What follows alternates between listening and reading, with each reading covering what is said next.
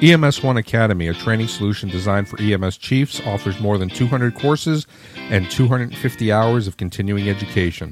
Our modern learning solution includes flexible reporting capabilities and features to upload agency-specific courses and track credentials for recertification. Easily streamline daily administrative workflow with EMS1 Academy. Start your free trial. Visit www.ems1academy.com/InsideEMS.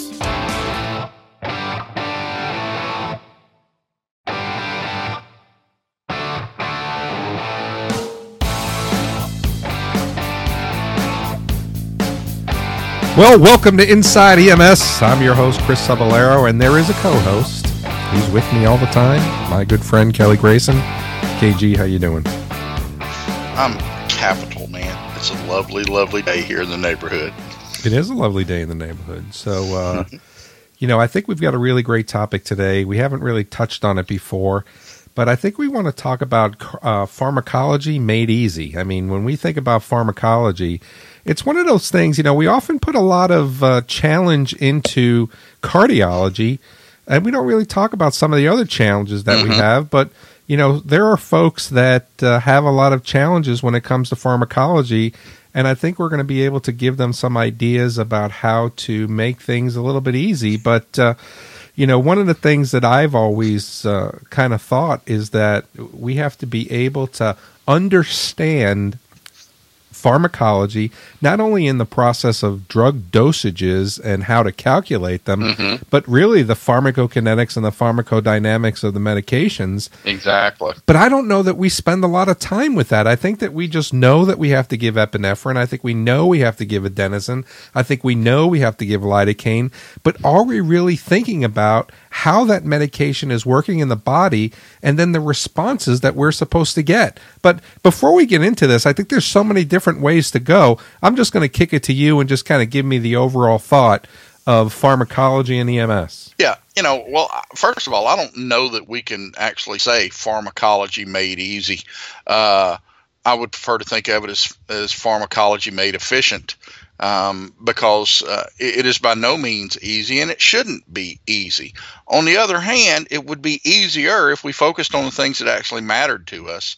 And you touched on it, pharmacokinetics and pharmacodynamics. So many people spend an inordinate amount of time memorizing a drug sheet and dosages and indications and contraindications, yet they still do not actually know how the drug works. And when they're done, they've utilized their monkey memory and they can parrot that drug interactions list and that drug sheet. But when hit with a new drug, they're starting over at scratch. When if you study how the drug works, how it reaches its site of action, how it is similar to other drugs in that classification, then all you really need to do is refer to your dosage chart for selecting the appropriate dose of the drug. And most times you have the opportunity and the time to do that.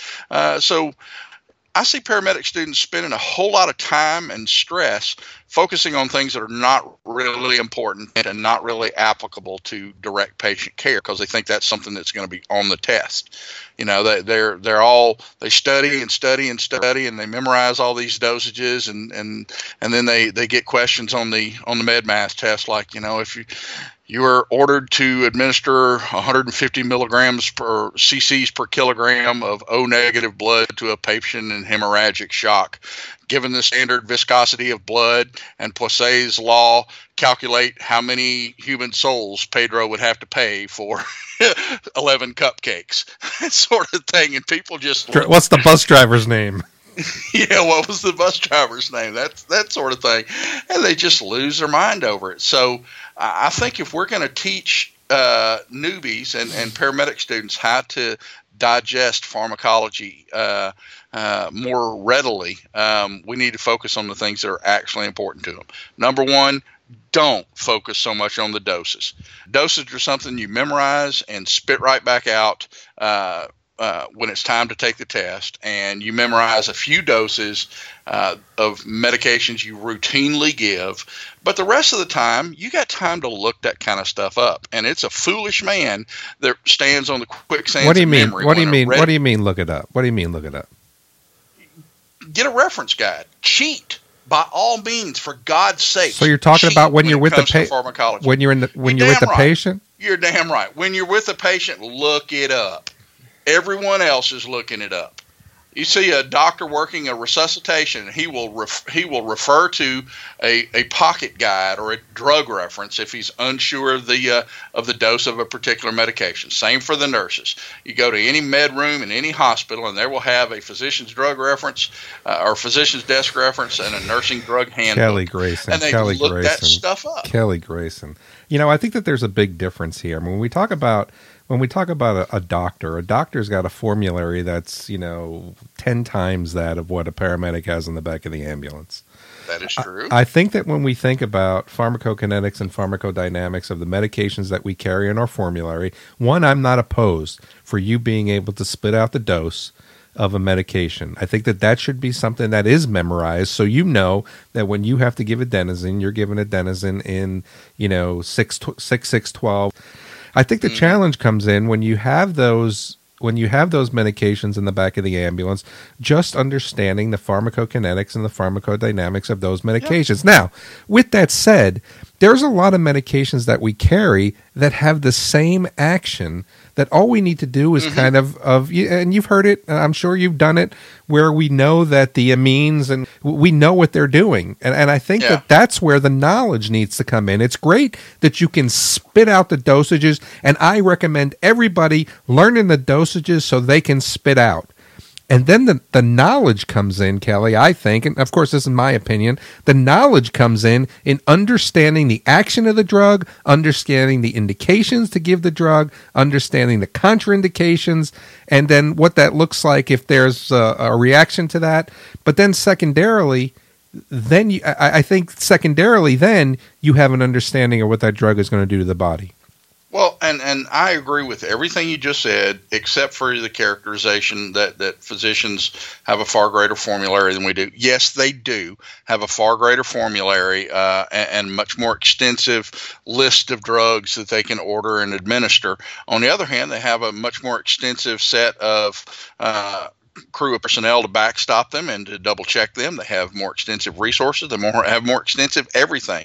When it's just you in the back of that ambulance and you're not sure of a drug dosage, I would much rather, if you had to choose between what little set of knowledge you hang in your brain, it's why to give the drug, and more importantly, why not to give the drug. And then if you have to sacrifice one little piece of memory, sacrifice the dose and look it up. It's about patient care, not about your ego. I got a million little tips and tricks how to memorize those things, but I'm not shy about looking one up if I need to. And I've yet, in 25 years in EMS, had somebody look askance at me when I paused to look one of those things up. I just don't think it's an issue. But knowing why not to give the drug, to me, is probably one of the biggest take-home things. We all can memorize the indications. You know what you give adenosine for. You know what you give amiodarone and epinephrine for, and all these sorts of things. But why do you not give a particular drug? Let's take lidocaine, for example. One of our old standbys. It's not as popular as it once was, but it's still in a great many VFib protocols. What do we give lidocaine for? We give lidocaine for the use of ventricular irritability. All right, so we do it to suppress ventricular irritability. Back in the day when EMS protocols were written on papyrus leaves and inscribed on stone tablets, we gave it for refractory PVCs and all that kind of stuff until we realized that the cure was worse than the disease. But it's still something we give for, say, VFib and runs of VTAC, right, and that sort of thing. That's what we give it for. But all too many people think that's the pharmacodynamics of it. They don't understand how it actually works. Right. And when you say that the way that when you teach them that the way that lidocaine actually works, the way that it suppresses ventricular ectopy is by prolonging the refractory period in the Purkinje system, reducing the slope of phase 4 depolarization and all that, and basically prolongs the refractory phase, and that tends to close reentry pathways in the Purkinje system. But it also significantly delays conduction in the terminal conduction pathways. So you've got your patient who's throwing multifocal PVCs or runs of ETAC, and he's also got a first-degree block and a bundle branch block, and you go giving them lidocaine and wonder why they suddenly went into third-degree block. And that's the thing I'm talking about when I say that it is just as important to know why not to give a medication as it is to know why to give it. And there are many, many instances when it comes to pharmacology where discretion is the better part of valor. It's one of those things where you just, I could give this, but he'd probably be just as well off if I just monitored him carefully and took him to the hospital and let someone with better resources and a wider variety of more appropriate medications give it. That's me. When it comes to antiarrhythmics, for example, I'm a stand back, big picture, non-interventional, direct the work of others, really loves electrical therapy kind of paramedic. I can't remember the last time I had to wait for somebody's kidneys to metabolize a jolt of electricity. On the other hand, there have been a number of times where I've given a medication, that really didn't do what I wanted it to do, and a whole lot of things that I didn't want it to do. Wish I could suck that back out of their veins. And it was indicated, but I didn't understand why it could necessarily be contraindicated and why holding off might be a better choice. Yeah, and I think that really kind of talks about that understanding. I mean, when we talk about the knowledge that we get in paramedic school, they're squeezing all this stuff into a specific amount of time to get us out to take a test. And then when we get out, we think that we have the knowledge that we need necessary, exactly the way you described lidocaine and exactly what it did as far as its action within the Purkinje fibers is really an understanding of how that drug worked. And I think you gave a great example when we started to talk about, if I give this, how is this going to react with the patient with his blood pressure? And even though that it's indicated in the protocol, you've got to have the wherewithal to say, if I do this, I may give this person a third-degree heart block. Well, let me ask you the question then. Then you start to flip the coin to say, is it easier for me to manage, the run of VTAC? Or is it easier for manage the third-degree heart block? I got to tell you, I'd rather manage the run of VTAC than I would a third-degree heart block. Exactly. Because then you're changing the paradigm, because now in a third-degree heart block, what medication are you given to try to help this go away? That's right. What you do is you put your defib pads on the patient to generate some good karma, and you utilize the poised finger technique of arrhythmia suppression. What you do is you hold your index finger of your dominant hand about an inch away from the print button on the monitor. And I guarantee you, anything really cool that shows up on the monitor will go away before you can print it. That's a fact. It's a law of EMS. Is that how that works? Yeah. Is that a Kelly Graysonism? How many times that happened to you, man? Oh, man, I didn't get to print that in time. That would have been really cool. So, if you just hold your finger about an inch away from the print button, all the really nasty activity will just go away. That's one way of suppressing. Kind of the placebo effect for the cardiac monitor. That's right. And the converse of that is the likelihood of a life-threatening ventricular arrhythmia increases as a reverse function of your proximity to the monitor. The farther you are away from the defib button, the more likely they are to go into ventricular fibrillation. There you go, ladies and gentlemen. Kelly Grayson has just put the cherry on EMS pharmacology. There you go. But Kelly, let's go ahead and switch gears a little bit, because I think one of the things that's always given me a pet peeve about pharmacology is our drug calculations.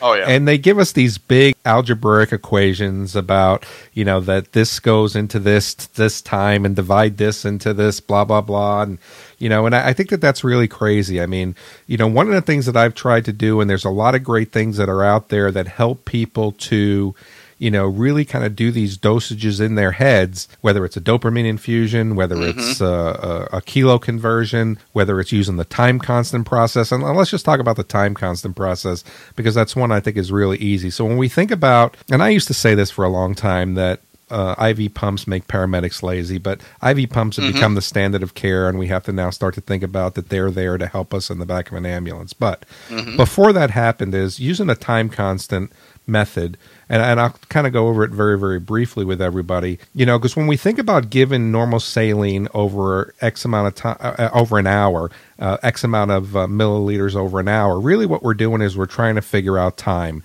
And the best way to do that is to look at the drip set we're going to use. We're going to use a 10-drop set, a 15-drop set, and 20-drop sets have been going by the wayside, but some of those select threes are still, dealing with the 20-drop set. Now what you figure out is what times 10 equals 60. So for a 10-drop set, it's 6. What times 15 equals 60? For a 15-drop set, it's 4.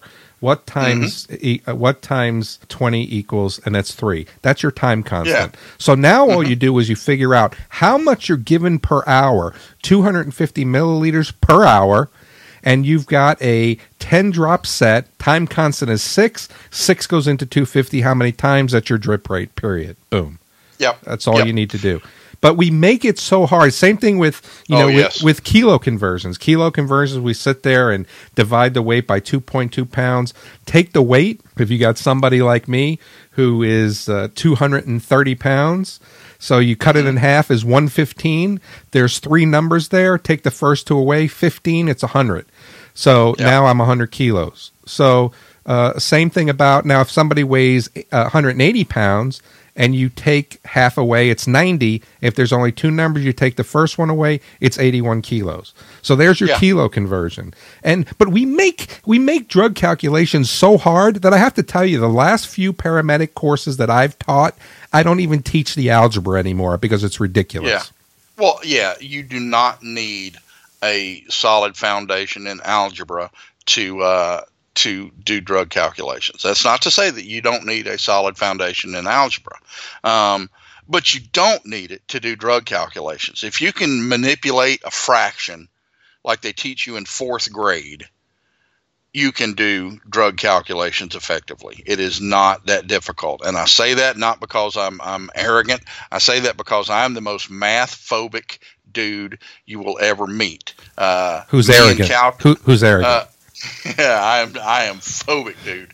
The whole reason my blog is called A Day in the Life of an Ambulance Driver instead of A Day in the Life of an Emergency Physician is because calculus beat me 2 falls out of 3. I just don't have a math brain. I've got an English brain. I was one of those weird people that liked the word problems in math. Right. Who swallowed a Webster's dictionary. That's right. It requires a degree of academic discipline to do math effectively. I can do it, and I can get the right. But it really just comes down to that training, but Kelly. It doesn't come naturally to me. So if I can do it, anybody can do it. And what I teach my students is that there's really only 3 formulas you ever need to memorize. And you talked about using the time constant. I use that as well. But basically, you have a drug dosage formula. What's the dose ordered times the volume on hand divided by the concentration, and that's how much you squirt into a vein. If you want to give any bolus drug via an infusion, all you have to do is take the amount you would normally administer and multiply it times the drip factor, and that's your drops per minute.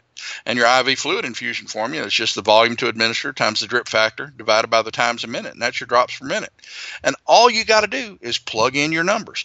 Get it in like terms, plug in your numbers, solve for X. It's easy peasy lemon squeezy. It's not that difficult, but people make it more difficult because they look at all these numbers, and it's my old analogy of eating an elephant. They look at the elephant and they get intimidated and go into brain lock, when what they need to do is look at their plate and eat 1 forkful at a time, and pretty soon the elephant's gone and the drug calculation is solved. It's super easy to do. But people make it harder than it should be. And if you can, like, for example, your calculation or your conversion of pounds to kilograms, it's simple. You don't have to divide by 2.2. Cut the pounds in half, you're in the ballpark. Chris weighs 220 pounds. Half of 220 is 110. 110 minus 10% is roughly 100 kilos. And you just love saying that too, didn't you? But here's another thing that I think is important as well is, when we think about, there are some constants that we need to think about. And those constants, and let's take a dopamine infusion. I'm a big person who loves to use the clock method when it comes to dopamine. Here are things that are never going to change, Kelly. When you give 60 drops of dopamine, you're given 1,600 micrograms. When you're given 30 drops of dopamine, you're given 800 micrograms. Respectively, 15 is 400 and 45 is 1,200. That will never change, and that's all you need to know. Now the thing that you need to figure out is, how many drops are you supposed to give per minute? Well, I need to give 5, and then you've got to give 5 micrograms per per kilogram per minute. So if somebody weighs 100 kilos like I do, and you've got to give 5, that's 500 micrograms. We already know that 400 is at 15 drops. We know that 800 is in 30 drops. I'm probably giving 16 or 17 drops a minute to somebody who weighs 100 kilos. That's all you need to know. And I'll go you even one better. I can calculate in my head almost instantaneously a standard dopamine dose of 5 to 10 micrograms per kilogram per minute for any weight patient. Let me give you. Throw out a weight and I'll give it to you. Well, first I got to tell you how many. I'm going to say first we're going to give 6 micrograms per kilogram per minute to a patient who weighs 196 pounds. Okay. Drop the last digit, 196. Drop the last digit is 19. 19, subtract 2 from the answer. That's 17. 17 drops per minute in standard mixture of dopamine, 800 micrograms or 800 milligrams and 250 cc's is 17 milliliters per hour. That's 5 micrograms per kilogram per minute. So bump it up a little bit, and you're at 18 or so drops per minute, or 18 or so milliliters per hour. You check a dopamine dosing chart, and you will find me within a microdrop every single time. So what are you saying the number is? And what you do is, typically, most people used to start their dopamine. And it's not, there are better pressors out there now besides dopamine, folks. But still, if that's one you got, What number did you give? I'm going to check the math while you're talking. All right. What'd you say the number was? You're giving how many drops? 18? You take, yeah. No, okay, you go ahead and finish your thought.